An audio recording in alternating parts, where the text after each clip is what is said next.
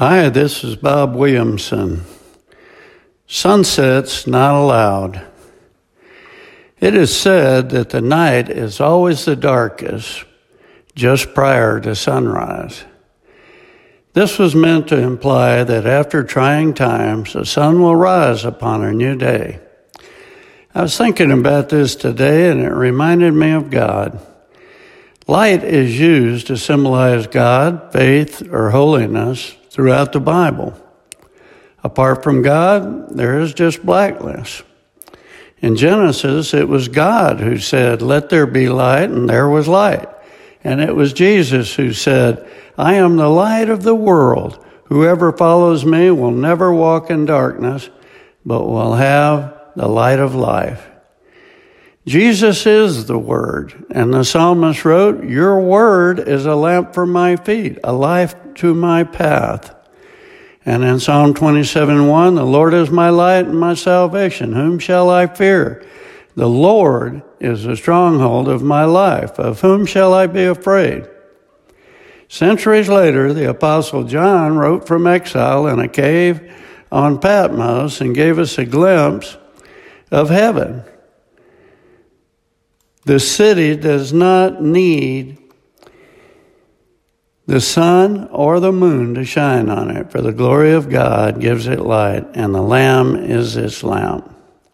We, the children of God, are to be light to others. Matthew 5:16. In the same way, let your light shine before others, that he may see your good deeds and glorify your Father in heaven. My wife and I have received at least 1,000 emails, texts, calls, and Facebook posts from children of God offering encouragement and assuring us that they are praying for us during this stressful time. We have felt the prayers, and they have had a calming effect on us that can only come from God and His people. It is a perfect example of people walking in the light and love of Christ. Light comes from the one and only true God, the Father in heaven. In the spiritual realm, light represents life. God is light, and He gives life. On the other hand, the enemy, Satan, the devil, is the prince of darkness. He represents death, which is what darkness represents in the spiritual realm.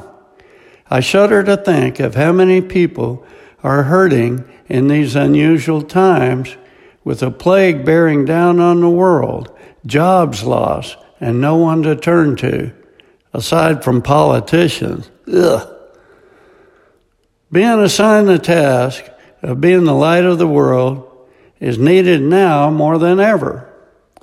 We need to share the gospel with those who have lost hope and to be a part of letting them know that there is hope through God, and He is standing by to fulfill the needs of those who are suffering. I've been an outdoorsman for most of my life and had the pleasure of watching many sunrises and sunsets. I love sunrises the best because things just keep getting brighter. Sunsets melt away into darkness, taking the light away like a thief in the night. Faith assures us there will be no sunsets for those who put their trust in the Lord. Isaiah 60:19. The sun will no more be your light by day, nor will the brightness of the moon shine on you. For the Lord will be your everlasting light, and your God will be your glory. Your sun will never set again, and your moon will wane no more. The Lord will be your everlasting light, and your days of sorrow will end. Thank you, my brothers and sisters, for offering Teresa and I some of your light during this dark period. This is Bob Williams, and thanks for listening.